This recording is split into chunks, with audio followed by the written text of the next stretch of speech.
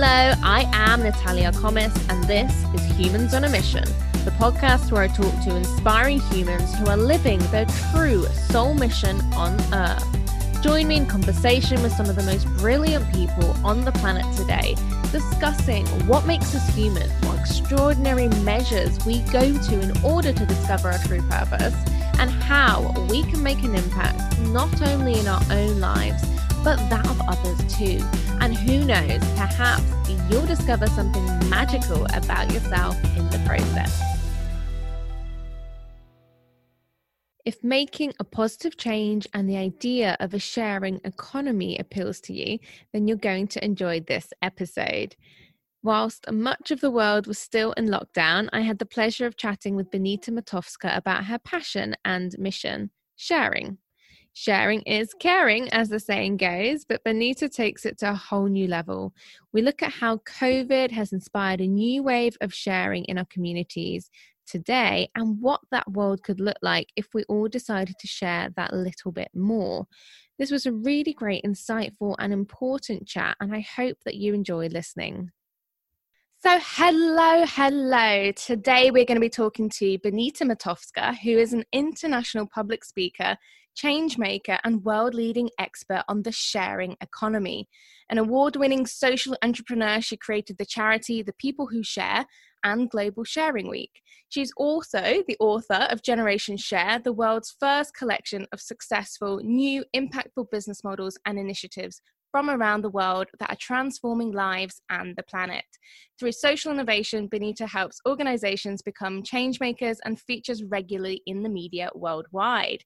Welcome, Benita. Thank you for having me. Thank you for sharing. Thank you for being here. So, Benita, why? Why are you so passionate about sharing? Well, I'm going to try and give you the abridged answer to that. Otherwise, we'll literally be here all day. But about 10 years ago now, I was invited to speak at the One Young World Congress. And I was invited to be what was called a co-counselor, a mentor for young people, a gathering of young people to give young people a voice. And I was approached because my role was head of global entrepreneurship at Enterprise UK. And because of that title, which my friends used to joke sounded like head of the world, I used to get invited to all kinds of, present awards and all sorts of initiatives and lots and lots of public speaking. And I found myself backstage with Desmond Tutu and ultimately sharing a platform with him, which is probably the most humbling experience of my entire life. And I felt like I had some kind of, imposter syndrome. And I've always been a good blagger. I've always been a good talker. And I just thought to myself, okay, this really is the time for me to start doing something that really is going to be making a bigger contribution to people and planet. And the word that would not leave me following that event was the word sharing. And I would wake up in the night and I just had pen and paper next to my bed and I'd just be sort of scribbling things, just ideas, random stuff that came into my head. And one morning, the first thought that I had was, what's wrong with the world is there's a shortage of sharing. And then I then went on to think, well, actually, we can fix that because although our planetary resources may be finite, our potential to share, our human potential to share is unlimited. And if we can fix that, if we can unleash that, there's no end to what we can achieve. And following that, I launched The People Who Share in January 2011. And the organisation was really very much about building this campaign for sharing, building a more caring, sharing society where people have access to shared resources. And that's really where it began. And, a lot of my thinking was in the very early days of what's known as the sharing economy. And the movement obviously has really grown since that time. And, there's lots of developments, lots of thinking. And, the People Who Share has become a worldwide movement. We started with National Sharing Day in the UK. And then we went on, of course, to build and grow into what's now become Global Sharing Week, which happens every June. Wow. Gosh. Okay. It really feels like, first of all, I love that you were having, dreams, and then you had that almost like epiphany, like a light bulb moment, would you say, that day, and that, suddenly sharing became your thing that you couldn't shake. I love that. I feel like that's, I always talk about having a mission in this lifetime, and that at some point we suddenly just sort of click onto it and switch onto it, whether, it was when we were children or at some point in our lives, or something's happened to kind of reawaken that spark. And it almost feels like that's what happened for you. Well, absolutely. And, I think at the time, that was such a focus, which of course it has been for the last decade for me. And I felt and feel so passionately about it. I really believe in the power of sharing to transform lives. And now there are so many examples of that happening all over the world.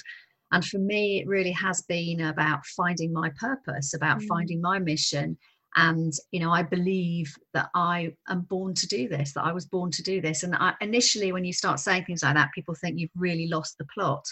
And, I had a very successful career for over 20 years in broadcasting and television. And, I won awards for programs that I had produced and directed and executive produced. I had a production company. I lived and worked in New York for 8 years. And for me, this was really about a change, about what could I contribute to the world, what difference could I make. And I do believe it's going to take all of us. And look, there's some really interesting things happening at the moment with the coronavirus crisis and ways in which people are sharing all over the world. We've seen the largest volunteer effort since the Second World War, for example. And, we've seen all kinds of businesses that have been transforming and figuring out how can they help. Whatever kind of production they may have had or manufacturing, what can they do to make a positive contribution to this crisis? All sorts of communities, individuals who found ways to connect with other people during this time. So a big shift is absolutely happening, and we will not return to business as usual, that's for sure. Yeah, isn't that interesting? Do you think that, in times of crisis like this or uncertainty, or when, crazy things happen and we suddenly feel called to do things differently, do you think sharing becomes easier? Do you think that, well, I guess what I'm trying to say here is sharing part of our ingrained humanness that just suddenly comes out when we are in need? Do you think that suddenly that happens? Absolutely. I always say that to share is to be human. And, there is some science and, to back this up. But, we are predisposed as human beings. We are hardwired to share and collaborate. And it's evidence that in times of need, and you go back through the kind of evolution of humankind, and you can see that we would not have survived were it not for sharing, were it not for finding ways of coming together with each other. And survival is very much not about that whole kind of lone shark experience. It's about people connecting with other people. And you only have to look at what's happening right now to know that this pandemic that we've been facing is not something that anybody can handle alone. No country, no government, no community group, no individual household, no single family. It is about everybody doing their bit. And we've seen all kinds of actions and activities happening. And you only have to look at the whole growth of this mutual aid groups that have popped up all over the place, helping people do their shopping on their streets, find the things that they absolutely need, and make sure that elderly people, that people with disabilities, that people from low-income communities have what the resources they need to get through this crisis. And the overwhelming and the outflow of support for key workers, it's just really, really interesting. And there is something about that old adage, necessity is the mother of invention. And at a time when we're most in need, we become the most resourceful and the most creative. And so I believe that in one sense, yes, it's easier to share now because it's inevitability. People have had no choice but to share because nobody could get through this on their own. So they've had to reach out to others. They've had to find different ways of connecting with people, given some of the physical challenges and lockdowns and isolation and people needing to stay at home in order to save lives. And that has meant people have had to find other ways of connecting, be that digitally, or finding safe ways to do that actually is still going to enable others to come together in communities safely. So I think it's a really, really fascinating time that we're living in. Yeah. And, it's interesting now that you're saying that. I'm thinking, so I was ill for several weeks, in fact, at the start of all of the pandemic, and probably for about 6 weeks. In fact, both me and my partner got ill, and we couldn't go out. We couldn't go to the shops to get food or anything like that. And it was so fascinating to realize and to, well, it was absolutely humbling and lovely to see people, wanting to help. And exactly what you're saying, people come and support and, help you get your shopping and whatever else. But what I found super interesting was it was almost never the people that I expected. It was always people that actually I didn't know that well, or that I just honestly didn't expect. I genuinely did not expect the support from certain people. And that really, really touched me. And it made me think about how, I don't know if it's different personalities, if it's different cultures, if it's the way different people have been brought up, but it does seem to be that there's certain people who are more akin to being able to adapt and to, support and to show up in crisis situations, or, in crazy times, in times of need, and others who aren't necessarily able to do that for whatever reason. Have you found anything I guess, any other kind of proof of that, or any way in which certain people share differently or respond differently in that respect? Well, certainly we know that people respond differently to change and to crisis and to challenge. And you're absolutely right that during this crisis, we have seen some very, very different responses. And oftentimes what you find is that you talked about the sort of unusual suspects, if you like, the people that you didn't expect that come to help. And sometimes it's because those people, perhaps it's almost like they need the sort of shield, if you like, of something bigger to actually step up and do that, when everything is up for grabs to a certain degree, and the playing field feels more level to some people, because it's open to everybody to take that opportunity, then that's when that happens. So sometimes you may find that, people who may have been perhaps, more reticent, or, in terms of you asked that question about is this about personality? Is the response about, whether we have a more introvert potentially or extrovert personality?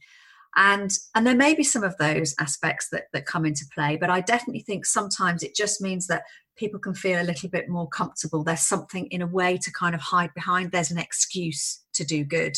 There's an excuse to help. There's a reason to do it.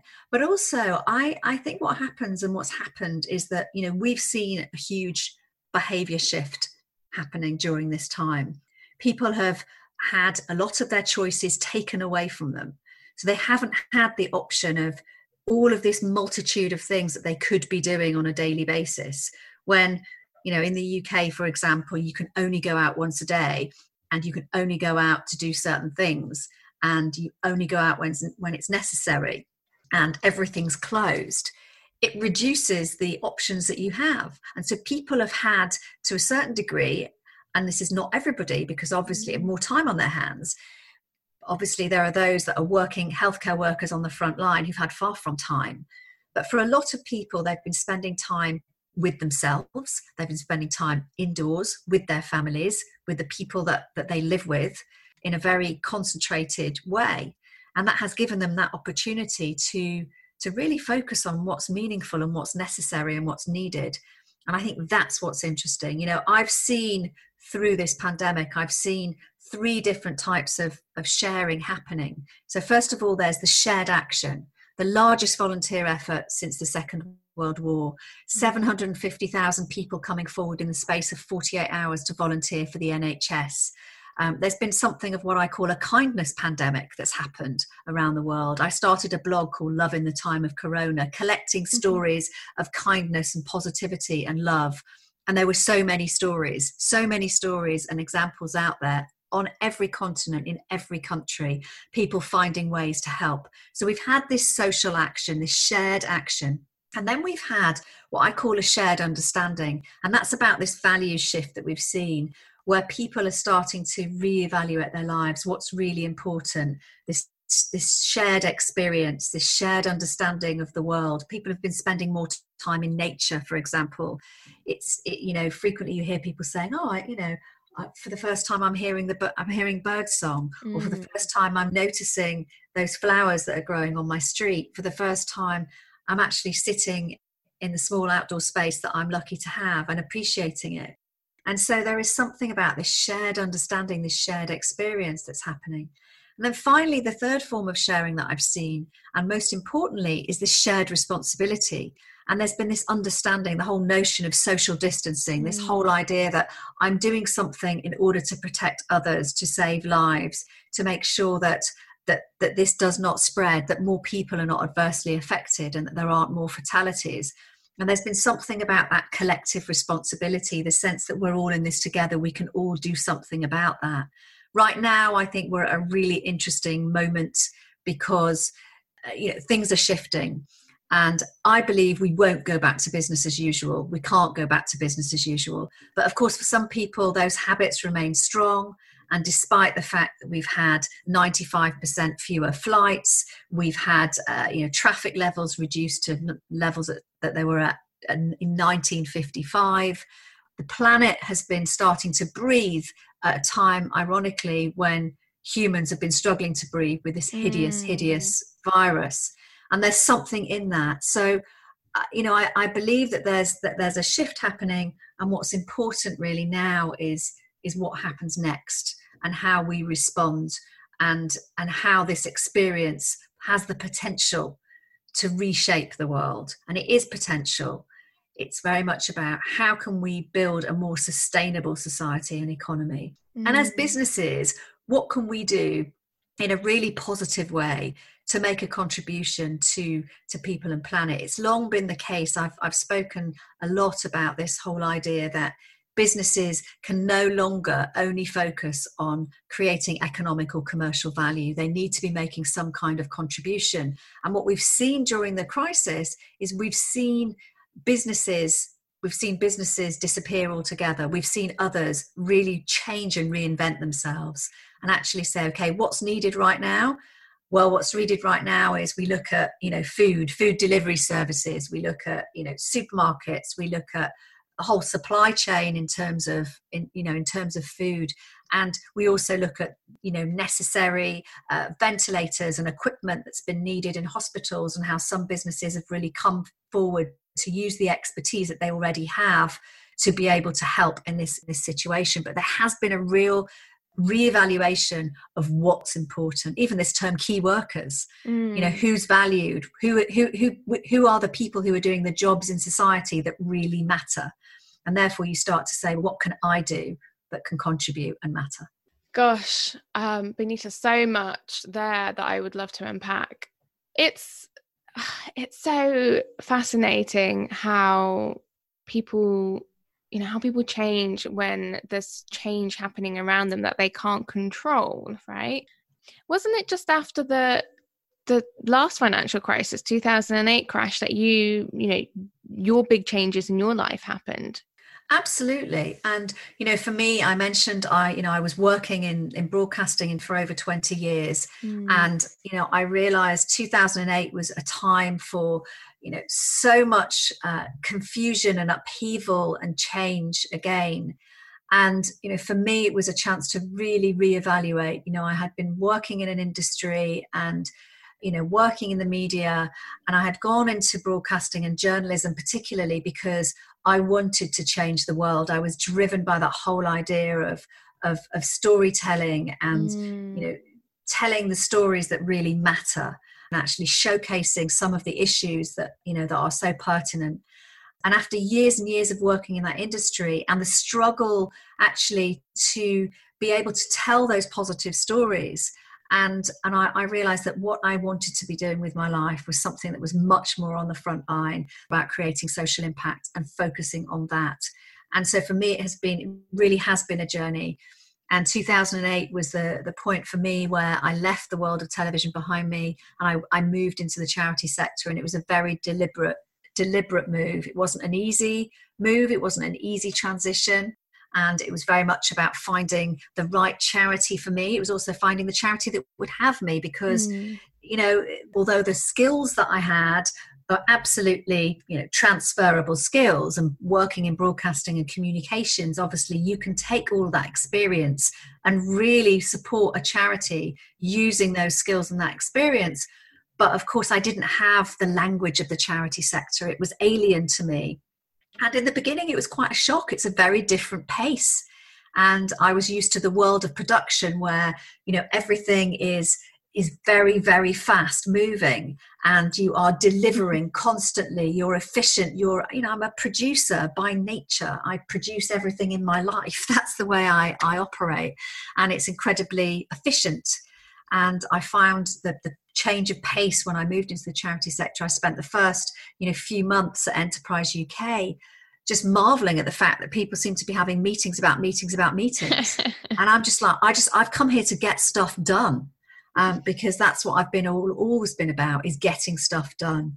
And so that was really interesting, how to translate that for good and find ways in which I can help in that respect and help to cause that transformation. Because of course, I believe the charity sector does need to change, as all sectors need to change. And we need to embrace some of these different ways of working. But again, I believe that during this pandemic, we've seen a lot of that, and we've seen ways in which some charities have responded absolutely brilliantly to the crisis. We've also seen some really pertinent issues. I've long held the view that there is no need for hunger in the world. I did some research last year with the publication of my book, Generation Share, a social impact report, which really looked at how the sharing economy is saving and transforming millions of lives around the world. And we know, for example, when you look at food and food waste, and we have 3 times more food than we need that's surplus and that's wasted every year. A third of our food is wasted every year. Perfectly good food that goes to landfill that could feed people living in food poverty 3 times over. We could end world hunger if we had those structures in place to share food and provide access to that shared food. We could end world hunger. Homelessness is another issue as well. Similarly, we have everything we need to solve the issue of homelessness. And this has been proven during this crisis, because within a 48-hour period in the UK, people who were rough sleeping were provided with temporary accommodation.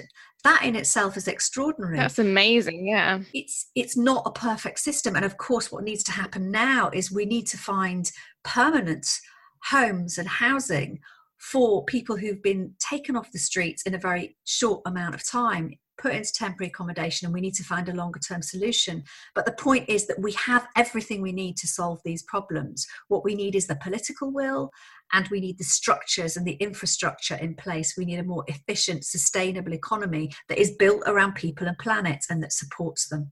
Do you think that 2008 Benita how would you think that 2008 Benita would respond now if she hadn't made any changes yet? Do you think you'd go into doing the same thing, or do you think you'd try and go more into the politics of it, or a different avenue and storytelling in a different form or about a different topic? Well, I've always been somebody who is interested in change and social impact and social innovation. It's been a driver throughout my life. My parents were always involved in lots and lots of charity work. As a kid, I was running jumble sales and always raising funds and volunteering in the community. I was very active. I was the welfare officer for my local chapter of B'nai B'rith Youth Organisation, a Jewish youth organisation that I was involved in.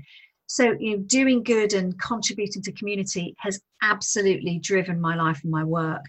And I don't doubt that, regardless, if I hadn't have made the change in 2008, moving out of television, I would have found ways to be able to create impact in some way, shape or form. Though I know that I'm one of those people that I get restless and I look for my next thing. And, during this pandemic, I've had this sense of restlessness, and I'm looking at, what is my next contribution going to be? And I know that it's something to do with poverty. I know it's about poverty alleviation in some way, shape or form. I'm really passionate about the ability to be able to solve these big problems. I'm really passionate about this whole idea that to change the world, we need to change the narrative. And for the last 4 years, I've been working on this Generation Share, this book project. And the whole idea of Generation Share was to showcase positive stories of change makers from around the world who are transforming communities and society through using the power of sharing. And that has been an incredible journey that has taken me around the world, working with Sophie Scheinwald, wonderful visual storyteller. And this is a very visual book.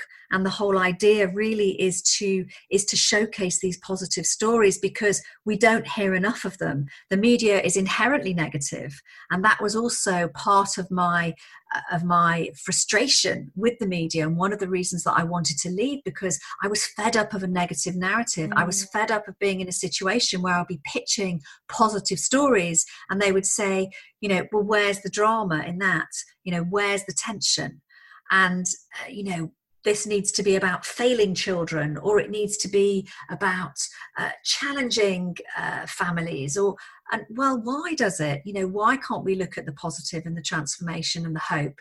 And so that's what this book brings. It brings stories of hope. It's been dubbed the Big Yellow Book of Hope. I love that. Recently it was, I'm really proud that it was voted top isolation read for a positive future by Forbes. And, what's fascinating is that I interviewed over 200 change makers for the book, for Generation Share. And for every story that's included in the book, there are thousands more stories that could have been told.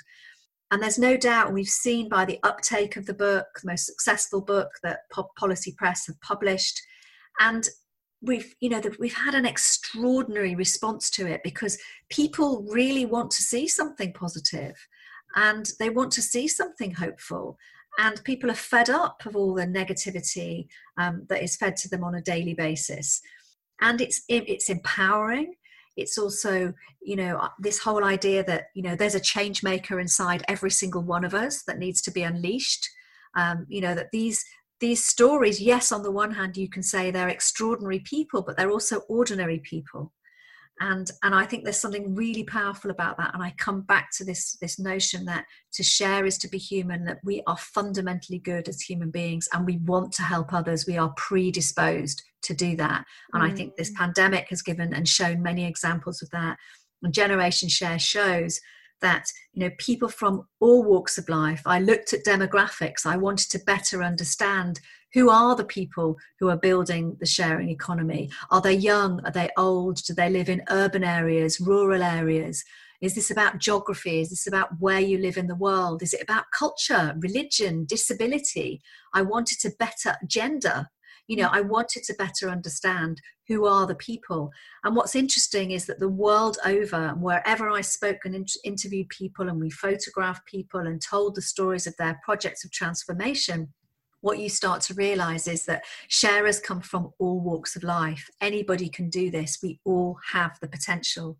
And so many of the change makers have come from really, really challenging situations. Arti Naik in the slums in Mumbai, from her one-room slum home, who saw that the girls around her had a future of being sex trafficked, married at a very young age, prostitution. What kind of future was that? And she wanted to escape, but she wanted to transform her community, and she wanted to offer girls the chance of an education and the chance of a future. So it wasn't just about doing it for herself, but it was about doing it for others.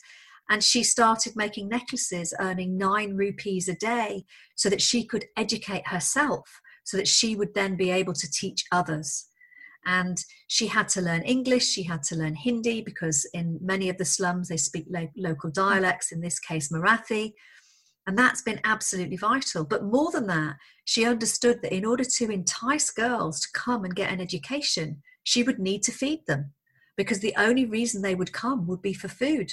Because if they could be doing something else that could put food in their bellies and bring food for their families, that's what they'd be doing. And so that's exactly what she's done. And every day the girls have been coming to the school and they get fed a hot meal, oftentimes the only hot meal they get. And they're learning literacy, they're learning maths, they're learning science, they're learning IT skills. and they're having this opportunity to access education and be able to have a future. And during this crisis, Artie's been doing some extraordinary work. She's set up a digital school so that girls can continue their education safely from home. She's been finding ways that they can access that digital education, be that through mobile phones. And she's still continuing to take food to these girls. So in the slums, with a handful of volunteers, they are distributing food for girls and their families. So it's just extraordinary. Whatever walk of life people come from, they have found ways to transform communities through sharing. It really is extraordinary. I'm so glad that you mentioned Artie, because I was going to ask you about her, because I loved how you introduced the book with her message to you. And I really feel like, we've talked about sharing and how that impacts us and what that is. And it really just feels like you're sharing stories about sharing. And I think that's such a lovely cycle, isn't it? And such a nice, I don't know, there's something really just simple and beautiful about that. And I guess from my perspective, at least, it's a shared consciousness and a shared humanness, and that within each of us, there's something that we are here to share with each other. And I think everything that you've just describes that beautifully, and is a perfect example of that. It's really interesting how you have looked at, the statistics, you have looked at the geography and the genders and all of the things that you just mentioned. Was there anything that you were surprised by out of any of this data? Well, I suppose what was most surprising for me was the scale of all of this. So I always had this instinct that sharing's happening the world over, that to share is to be human, that we have this potential to solve world hunger, for example, through the redistribution and access to surplus food. But actually, when you start to look at the metrics and you start to look at the numbers and you realize that a third of the food is wasted, that's enough food to feed those who are living in food poverty 3 times over. You start to realize the huge potential for this. So I think for me, it was very much the if there was anything surprising, it was the scale of it. And it was also just how deep this goes. There were many occasions during the interviews when people would cry, there would be tears, some really powerful stuff, because people, I'd asked every single person for this book a very simple question: what does sharing mean to you? What does sharing mean to you? A simple, open question. And for every single person in the book, there was a different response. And sometimes they weren't necessarily the responses I expected. So, when Jacob Berkson, who's the founder of 1000 for 1000, who crowdfund rent for refugees, he's a disabled man in a wheelchair. And when I asked him, what does sharing mean to you? And he started talking about, well, one thing that's nice about being disabled is it makes you aware of your own dependence on other people. He said, I can't get dressed or go to the toilet without assistance. And then he said, but nobody else can either, right? Because we invisibilize the sewage worker, we invisibilize the people who make the clothes. They are somewhere else, but our dependence on them is enormous. It's just very, very visible when you're disabled. And that really stopped me in my tracks, because he's absolutely right. He's absolutely right that depending on our circumstances depends on what's visible or not. But the sharing's always happening. It's always there, and we're always dependent on it. Someone is making our clothes. Somebody is responsible for building the manufacturing things that we need for our everyday lives. And yes, our dependence on them is absolutely enormous. It's just, how we understand that. And so I think if there was anything surprising, it would have been the responses to that question and the scale of the sharing that's happening out there. That's so beautiful. And it kind of reminds me of how, let's take this, this recent pandemic as an example. There's a lot of people who aren't taking it seriously, and then there's a lot of people who are taking it very seriously. And more likely than not, the people who are taking it very seriously are probably people who have been more affected by it, right? So who they've experienced something firsthand, they've seen something firsthand, it's personally made an impact.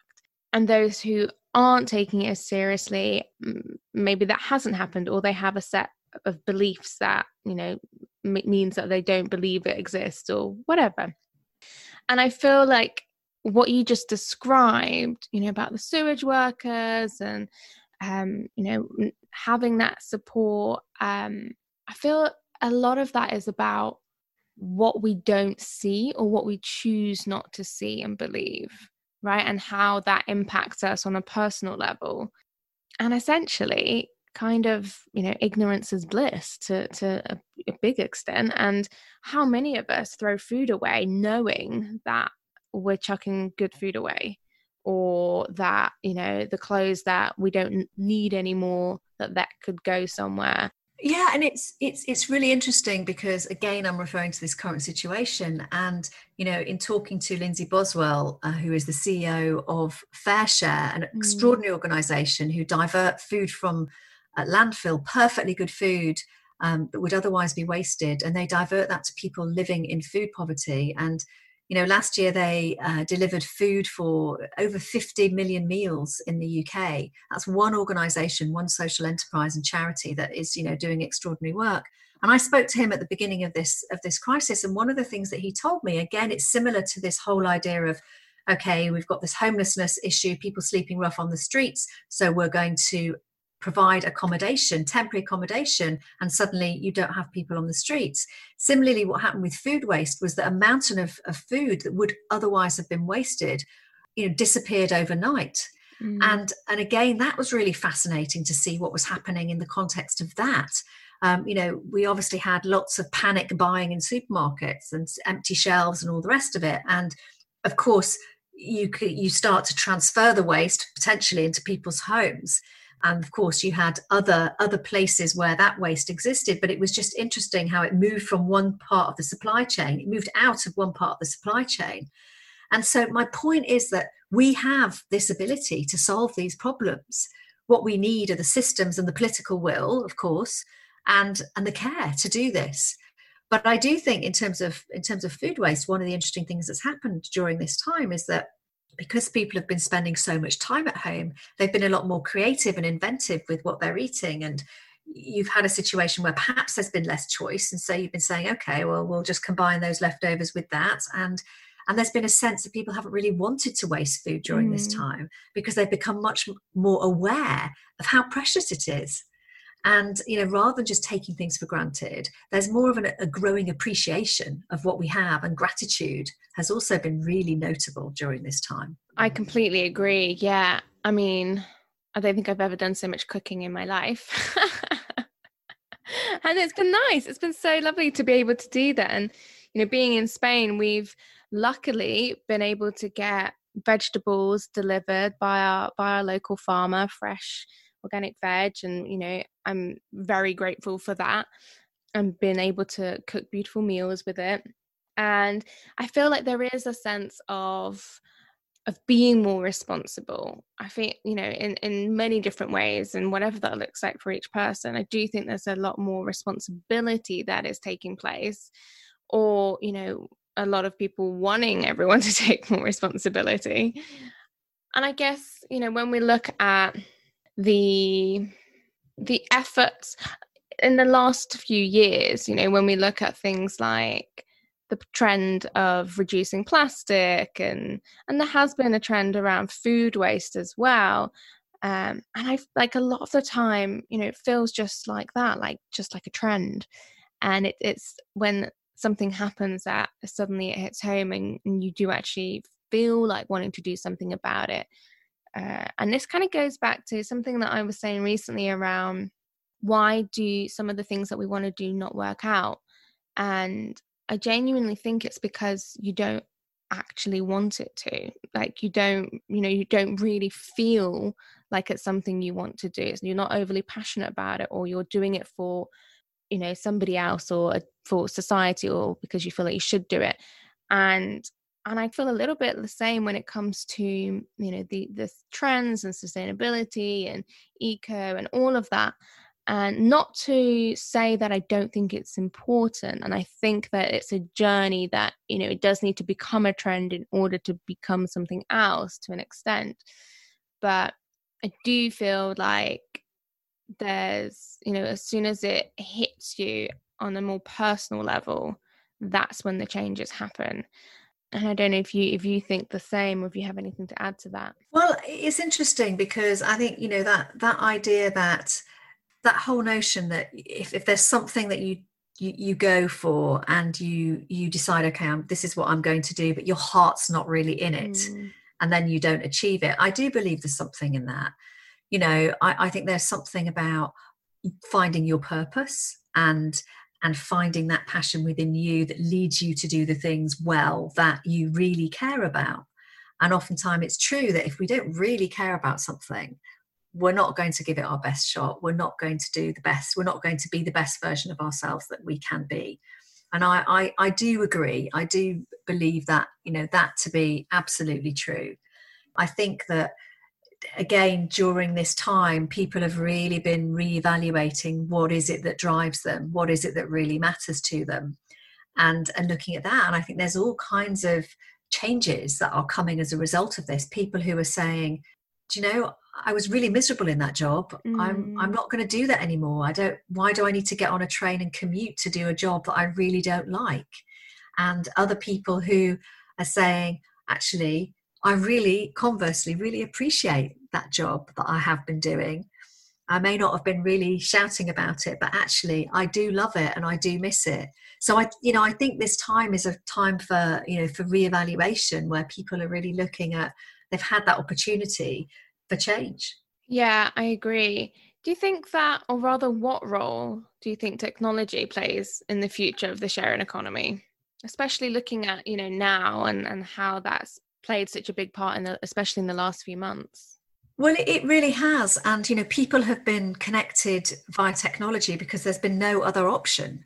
And, it's interesting because elderly people, charities, all kinds of businesses, organizations have just had to adapt technologically. They've had to find a way that they can operate using technology.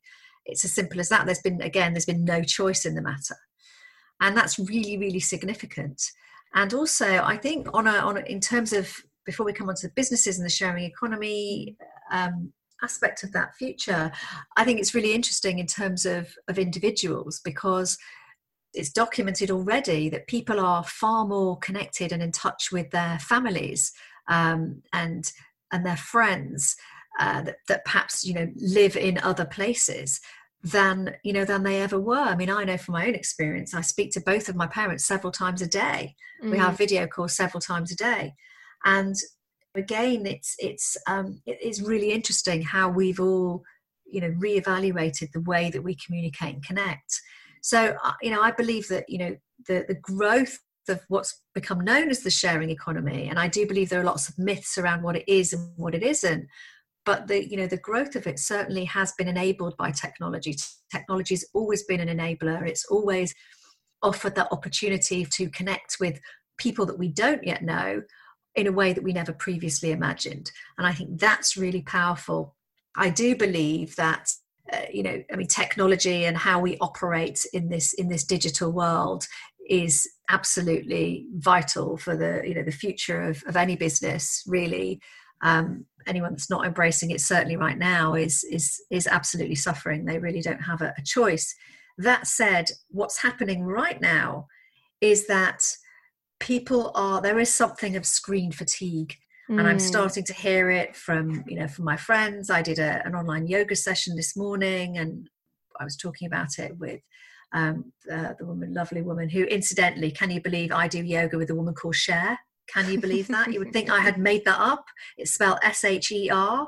But when a friend introduced me to her, I said, well, that's obviously the yoga class for me. And she was saying the same thing, that there is this kind of screen fatigue, and it's understandable. I was saying the other day that I had this very sort of trusty pair of headphones that I absolutely loved and wore and more and more for many years, and at the beginning of the year, they were all kind of falling apart, and they definitely needed an upgrade. It was my birthday in March, and I'd said to my husband and my kids, but the only thing that I really don't like superfluous gifts being given, but I said, actually, one thing that I do genuinely need is another pair of headphones, because these are, and so in the middle of March, I got my lovely pair of headphones for my birthday, and I just never take them off my ears. I mean, whether I'm using them for my choir, which is now, of course, a digital choir, or lots of podcasts and interviews and webinars and meetings and talking to my family. It's just, I walk around with them the other day. I went for a walk in the park the other day, and my friend looked at me and she said, "You do realise you've still got your headphones on?" And I hadn't even realised. But in answer to your question about, technology and the future of the sharing economy, look, the two are inextricably linked. I think technology is a part of life in this world that we live in.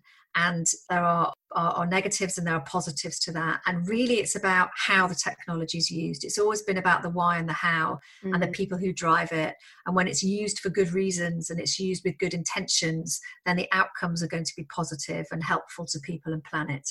But of course, technology is not always used with good intentions and good reasons. And so I think it always comes back to what's the purpose, what's the intention, where's the why, why is this being done? And of course, there's all kinds of exciting and exhilarating and amazing things we can do through technology, but it really depends on the intent. Yes, I agree.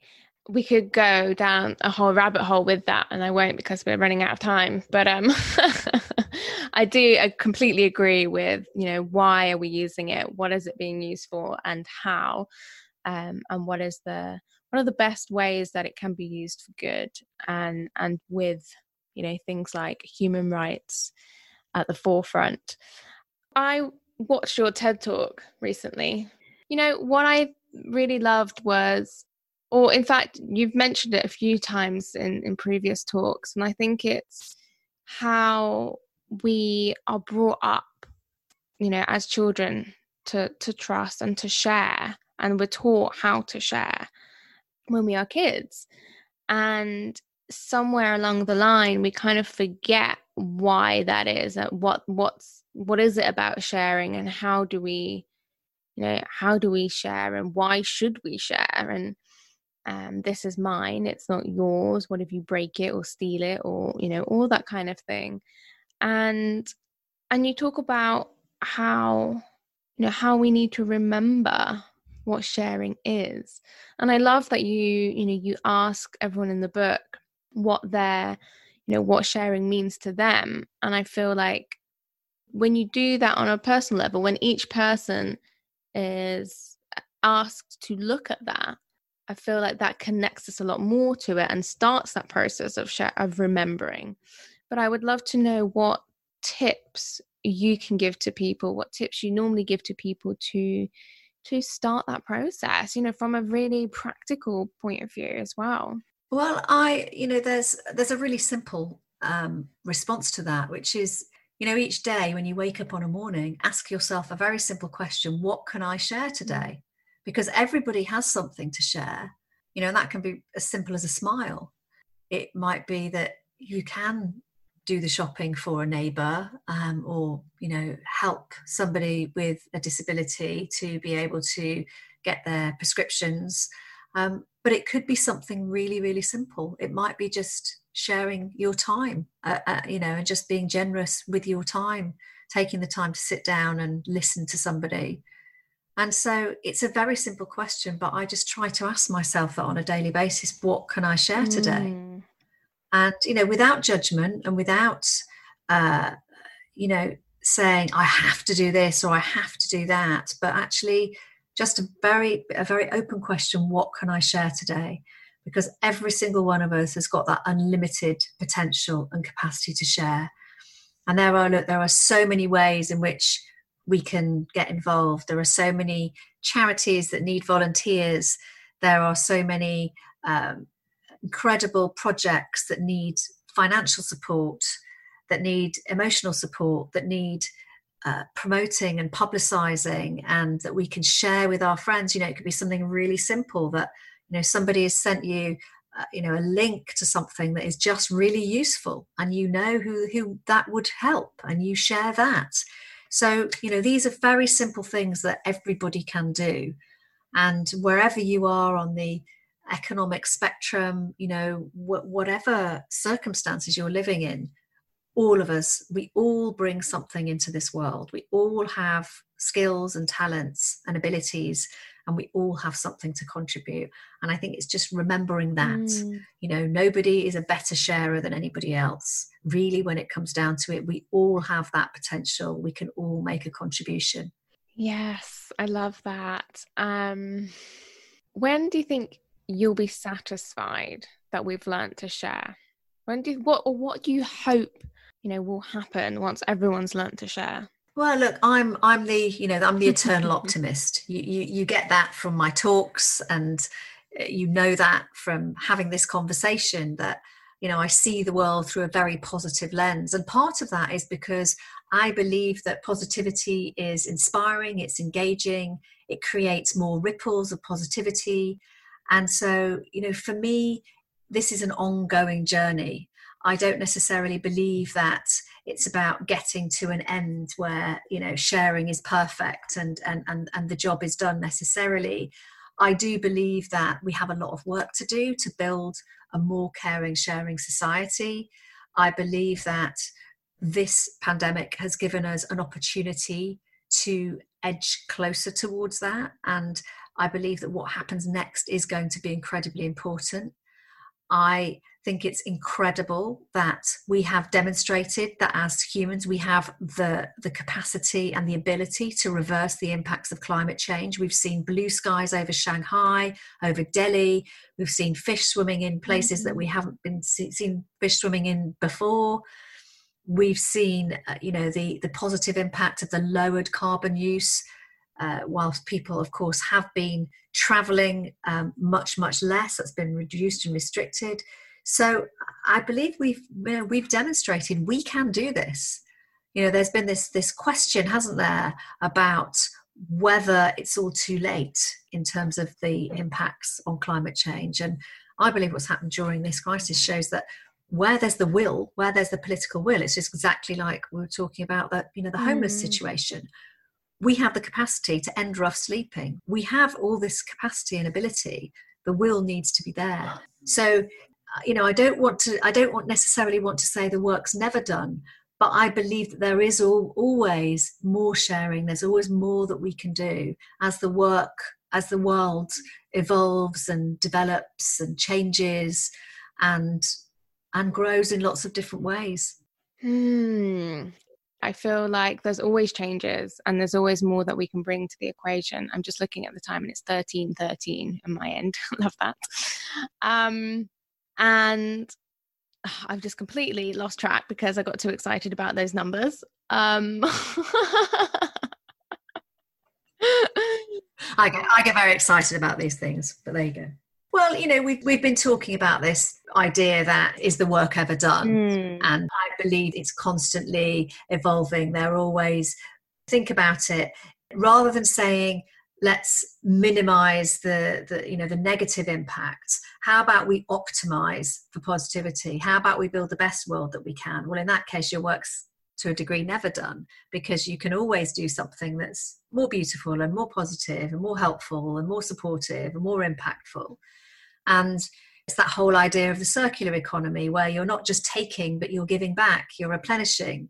And, one of the things that I worked really hard to do with the book was every element of production and design really took into consideration people and planet. So everything's fairly traded. The inks are organic inks. It's made from 100% waste materials. 90% just wasn't good enough. It had to be 100%. And each copy is having an impact through supporting Artie Nake's project in Saki School for Girls, and also planting a tree. So it is about giving back. And I'm really proud to say that for Global Sharing Week this year, we are the Policy Press. We've worked with Policy Press, and we are launching and publishing digital version of not just the book in its entirety, but people will be able to purchase individual chapters. There are 8 chapters in the book of the different demographics that I mentioned, which looking at age and gender and geography and so on. And that is going to be available digitally. And, the book will be purchased at the same price as the print copy. And again, it's going to make that same contribution to Artie's project in the slums in Mumbai to help empower and educate and feed girls, and also plant more trees for every single copy that's sold. So I always believe there's more that we can do. There's more that we can improve. There's more that we can develop. There's always more sharing. Indeed. And that's such a perfect example of that.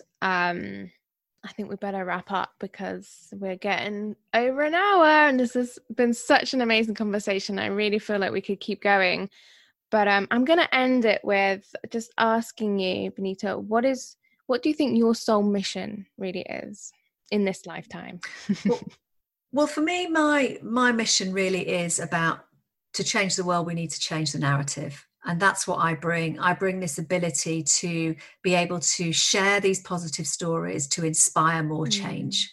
I'm a communicator, I'm a presenter, I'm a speaker, and I work to inspire more people to create more change. That's always the end goal. The end goal is always the social impact. The sharing is absolutely the how, and it is the why for me. It's why because I believe that I come back to that original idea and that awakening and that epiphany that what's wrong with the world is there's a shortage of sharing, and if we can end that, there's no end to what we can achieve. Our planetary resources may be finite, but our potential to share is unlimited. And sharing our light ultimately, isn't it? Exactly what you were saying earlier about we all have unique gifts and skills and things that we can bring to the table, and through doing so we share our light and our love and our joy. Absolutely. And in doing so, that's contagious because it creates these ripples, it creates more impact. Time and time again, each of the change makers that I interviewed for Generation Share, again, this was a common theme that people talk about. They started with something really tiny and it created these ripples that other people connected with. That light shone out and just created, much more light, and ultimately is incredibly illuminating. Yes. And so for me, that's it. We have this potential to tell these better stories, to bring this, to showcase what's happening and these incredible stories of change and positivity. And by sharing those, actually what we do is we're able to transform the world. Woo, mic drop. Benita, tell us what else is happening. You talked a little bit about Global Sharing Week and how that happens every June and the digital versions of the book.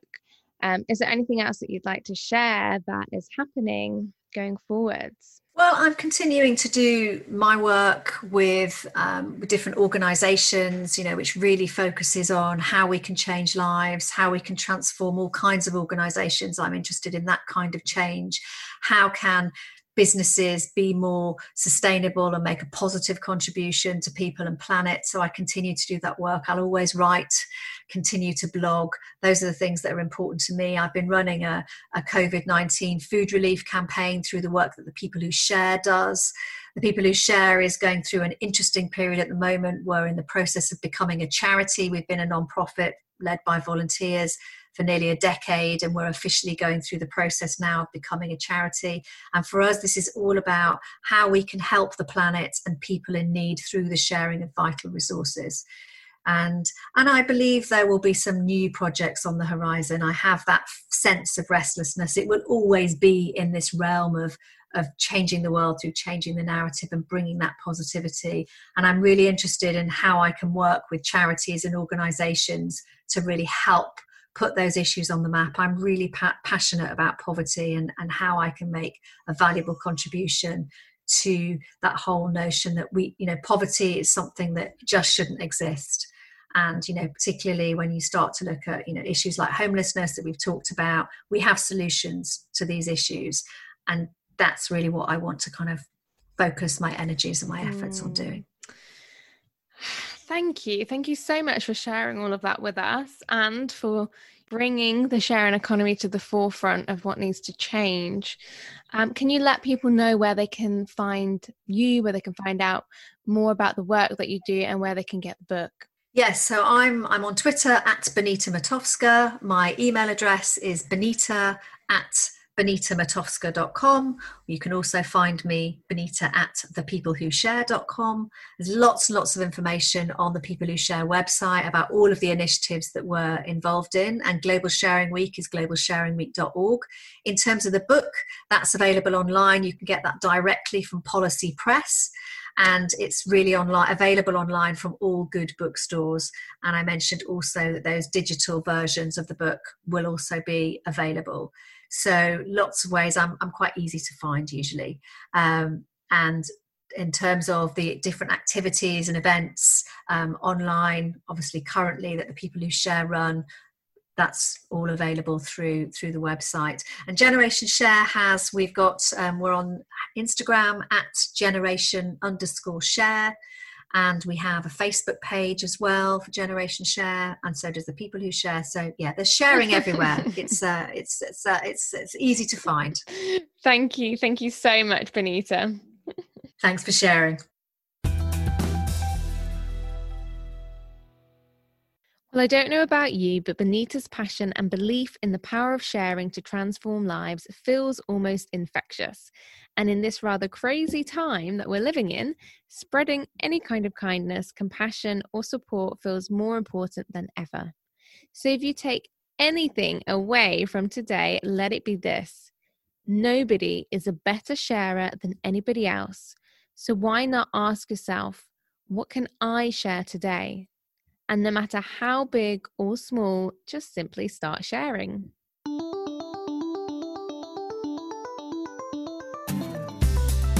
Thank you for listening to the Humans on a Mission podcast. I always love hearing your thoughts or how the episode may have inspired you. So please do share. You can do so by joining me in the Humans on a Mission Facebook group, or hit me up on Instagram at Natalia Comis.